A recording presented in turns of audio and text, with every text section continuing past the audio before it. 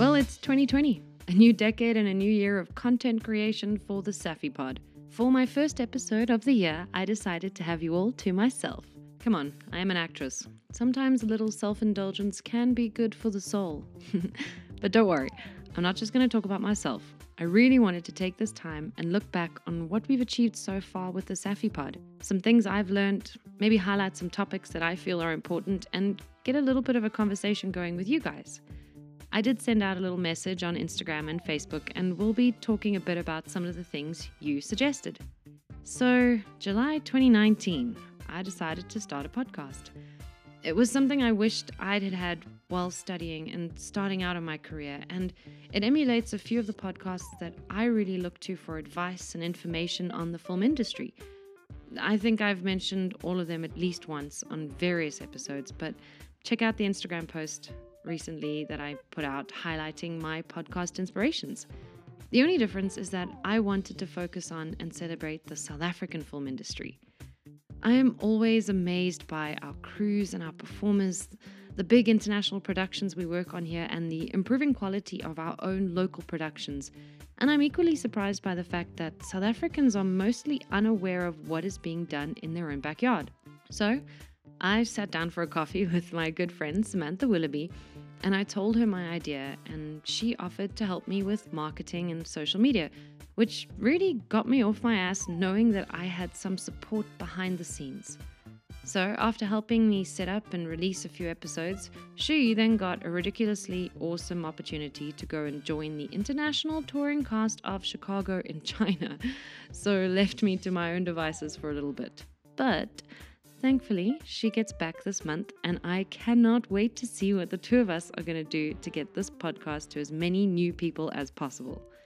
I guess that's one of the things I love about this podcast. It's run by people that are still active in all aspects of the film and theatre industry, making the questions we ask and the information we gather hopefully more relevant to the people who want to get into the industry and are interested in how it all works on the ground level. I think we can all get overwhelmed when listening to interviews with huge Hollywood superstars who have sometimes forgotten about the times when they couldn't get work, or had 5 different side jobs, or had to convince producers or agents or directors to take a chance on them. Now, don't get me wrong, I'm all for big dreams and goals, but under the surface of all that glamour is a whole lot of hard work. Running a freelance business, doing taxes alongside audition prep and showreel editing, network events, and marketing yourself. Those famous people still have to do all that, but now they can afford to have a team of people who do it all for them. It's like the difference between a startup and a big corporation. But I'm going on a tangent, so let's bring it back to the Safi Pod and the adventure so far. We currently have 18 episodes up, and looking back, it is an amazing variety of people from all sorts of different departments in the film industry, and even some that are more film industry adjacent, like the gaming industry. I am lucky enough that because I'm still hustling and doing a lot of different types of jobs in this industry, I have access to a big variety of some really cool people. I mean, look, 3 stunt performers, 6 actors, 5 directors, 5 writers, an armorer, a photographer, a lawyer, a government employee, and film festival creators. And if any of you noticed that all of those titles add up to way more than the 18 people I've interviewed. So you now understand how this industry is evolving and how people are expanding their reach into the industry, whether it's just to survive or because they want to take control of their own careers and creations. Either way, I personally think it is super important for everyone in the film industry to have at least a baseline understanding of all the departments involved. The more people I talk to, the more we show how incredibly collaborative making a movie or a TV show, or any type of performance show or exhibition really, actually is. Most would think that it's mainly important for the director, but I've even personally experienced the perks of interdepartmental communication. When the wardrobe department understands the needs of the stunt performers to be able to move and hide padding, or when actors understand the time that's been put into props or costume design, or the importance of weapon safety when using blank fire weapons, or when fight coordinators are designing choreography that really helps tell the character's story and doesn't just look cool, Or the directors and cinematographers try to understand what goes on in the editing room when they're lining up a shot or setting up a scene. Yeah, I could go on forever, but I think you get what I mean. I just love knowing a little of what's going on in all the amazing creative minds that put together the shows and movies that we get to enjoy at home. I guess I hope that a podcast like this can really bring to the forefront how much work goes into every project, from the big Avengers styles movies to the crazy low budget shark movies. Still a random dream of mine. But what makes me so excited when I look at this list is all the gaps that I still need to fill. All the departments I haven't yet sat down with for the pod, like the camera, wardrobe, makeup, special effects, and even getting into the business side, talking to agents, guild members, casting directors, producers, and coordinators. Guys, I have plans, and I have been collecting names and numbers of people to harass and force to sit down in my kitchen and talk. And if there are people or departments that you really want me to talk to, then let me know and help the cause of the Safi Pod by telling them they need to say yes when I call. So let's move on to things that you guys reached out to me to talk about. There were two main topics that people asked about: getting started in the industry, especially finding representation, and finances and budgeting as a freelancer. I'm hoping to get more professional people in to talk about these topics, and will definitely be updating my questions to be able to get more advice and ideas from those already working. But I thought I'd put out there what I've learned over the years through trial and error and listening to people that are much smarter than me. So remember, this is just my personal experience and is basically what I tell people when they ask me face to face. But that doesn't mean it will or won't work for you, and it's not the only way forward. Take it for what it is, find what you like, what speaks to you, and adapt it to work for your life and your career. It also means that this is from the perspective of a performer, but I do think that most of this advice can be adapted to other film industry jobs. First, let's talk about getting that foot in the door with an agency. I was really lucky with my first agent. I studied musical theatre at TUT in Pretoria, and agencies came to see all of our big shows and were specifically invited to our final year showcase, which gave us multiple opportunities to get on their radars and a means of opening communications. This is why most people recommend doing a degree or even some workshops or a short-term diploma course, but not only does it give you the tools that you need as a creator, but it gives you a place to showcase your skills or a way to build up some real footage or experience in a really safe environment.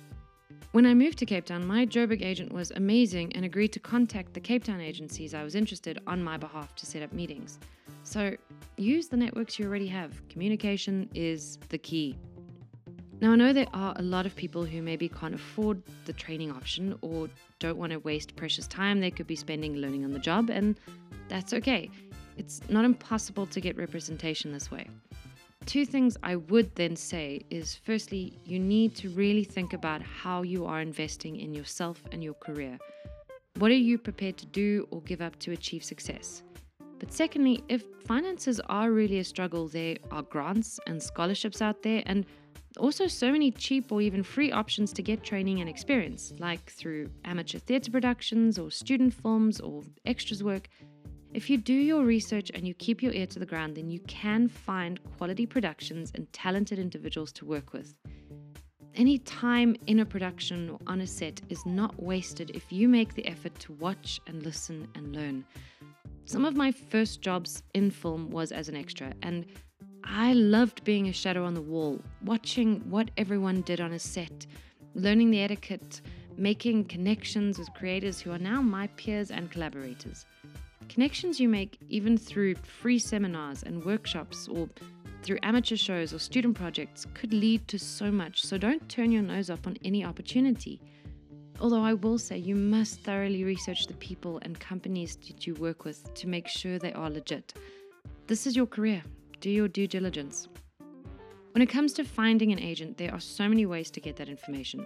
Just a straight Google search can give you a list of all the agencies in South Africa. But if you have no experience, I'd recommend looking into an extras agency to get started. They are primarily interested in a look, but they're going to give you the set experience, and they're probably going to send you to some ad castings, and eventually you're going to start getting some featured parts if you're really good. Again, do your research though. Ask around about these agencies you decide to contact. Find out what the people are like, what percentage of your income they take, how long it takes you to get paid. Are they paying tax on your behalf, or do you have to do that on your own? Are they good communicators and good responders when you need them? If you're looking to join one of the big agencies, my first suggestion is to look up two associations. First, PMA, the Personal Managers Association, and secondly, SAPAMA, the South African Performing Artist Managers Association. These are two associations that most of the bigger agencies are a part of. These agencies have agreed to stand together in order to ensure that companies don't take advantage of them or their clients. Now, there are probably agencies that are not part of these associations that are honest and good, but this is just a really nice list to start with. The PMA list is mostly Joburg-based agencies, and SAPAMA are more Cape Town-based, although there are some that have offices in both towns. Their websites give you links to all these agencies' websites, and the PMA website even has a client list, so you have no excuse when trying to get a hold of contact information or want to see what their books look like when researching an agency. The last bit of advice I would give you is to meet as many agents face-to-face as you can. Researching them and figuring out if you fill a gap in their books goes without saying, but for me personally, the most important thing is your relationship with your agent. When you start dealing with the top agencies, they are mostly getting the same briefs. So you actually really just need to feel comfortable with the people representing you. There needs to be open and safe communication. The film industry is crazy and emotional, and you need to be able to talk to them openly, to ask them questions without worrying how they're going to react, to call them when a situation makes you uncomfortable. Trust them to negotiate and fight for you, and really just get along with them. Remember, your agent works for you. You need to take control of your career, and you must surround yourself with people you trust. That's my overview of agents and starting out. There are even more great pieces of advice in all of my interviews on the ways that other people have navigated the industry. And for more business advice, I seriously recommend Audrey Helps Actors, the podcast. You will not regret it. Now, on to subject number 2. Finances in a fickle freelance world. Again, this is just my experience, and depending on your financial situation, these ideas may or may not work for you. First, if you're starting out in the industry, you are probably going to need a second form of income to support your career while you're building up experience and credits and networks. Most actors do end up in the stereotypical job of waiting tables because it gives you the flexibility you need to attend auditions, and you can move shifts around any booked jobs. But there are a lot of other ways if you look around. I always say that if it's possible, you must please try find something that can even slightly relate back to your main job. That way, it's just a little bit easier to keep positive instead of letting a non-industry related job mess with your head. This could be teaching, or maybe some workshops or one-on-one courses in your primary skills. Or you could maybe even look into doing some courses that could help your career as well as bring extra income. I mean, some of my friends do marketing, web design, nutrition, personal training, online coaching, voiceover work. All of these things allow you to dictate your schedule to some extent.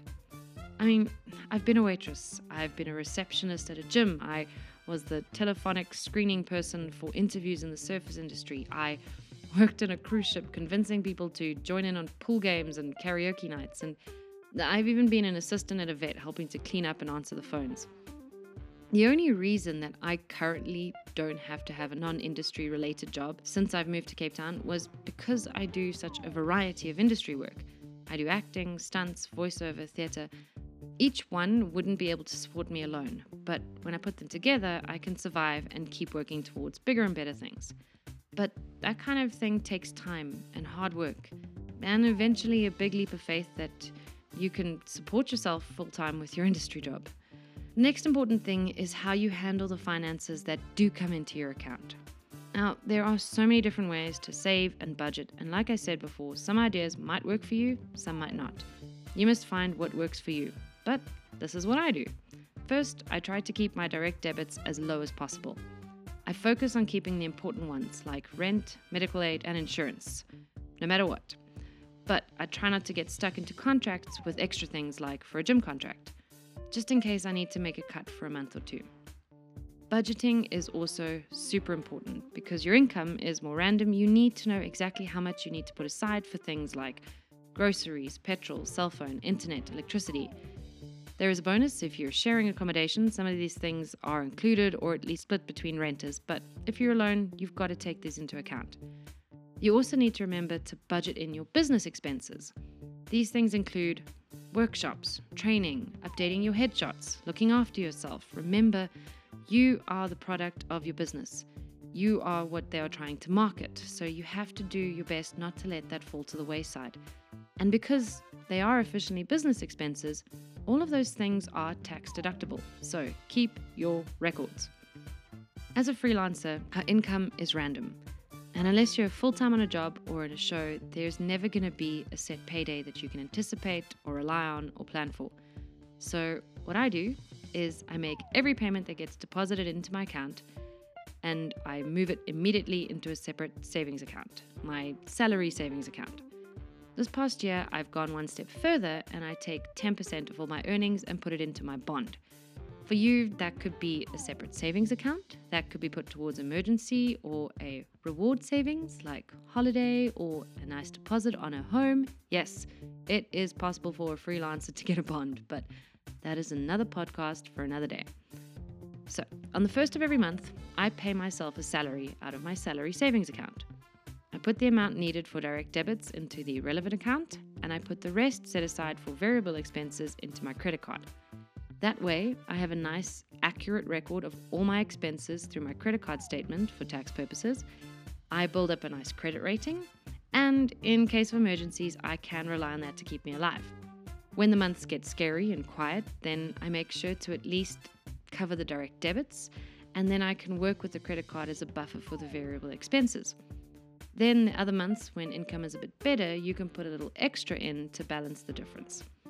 This way, I always have an idea of how many months' salary I have available at any given time. Sometimes we get big payouts, like with an ad or a nice chunk of days on set, and it is tempting to splurge. What I do then is I allow myself one cool treat. You still have to enjoy your life, and then the rest gets put into the salary savings account. In an ideal world, I will always try to make sure that I keep at least 3 months' salary in my account. It just gives you enough time to make plans if you notice quiet times coming, and then you can find some boosters for your income. The freelance life can be scary and uncertain, but it is also amazing and exciting. What's important is to see yourself as a business, invest in yourself, and take control of your career. The South African industry is really going places, and a career in the arts is becoming a viable option in our country. I think what I'm hoping for in our industry, and what I'm hoping this podcast can do as it grows, is create a network and a conversation amongst those working in the industry.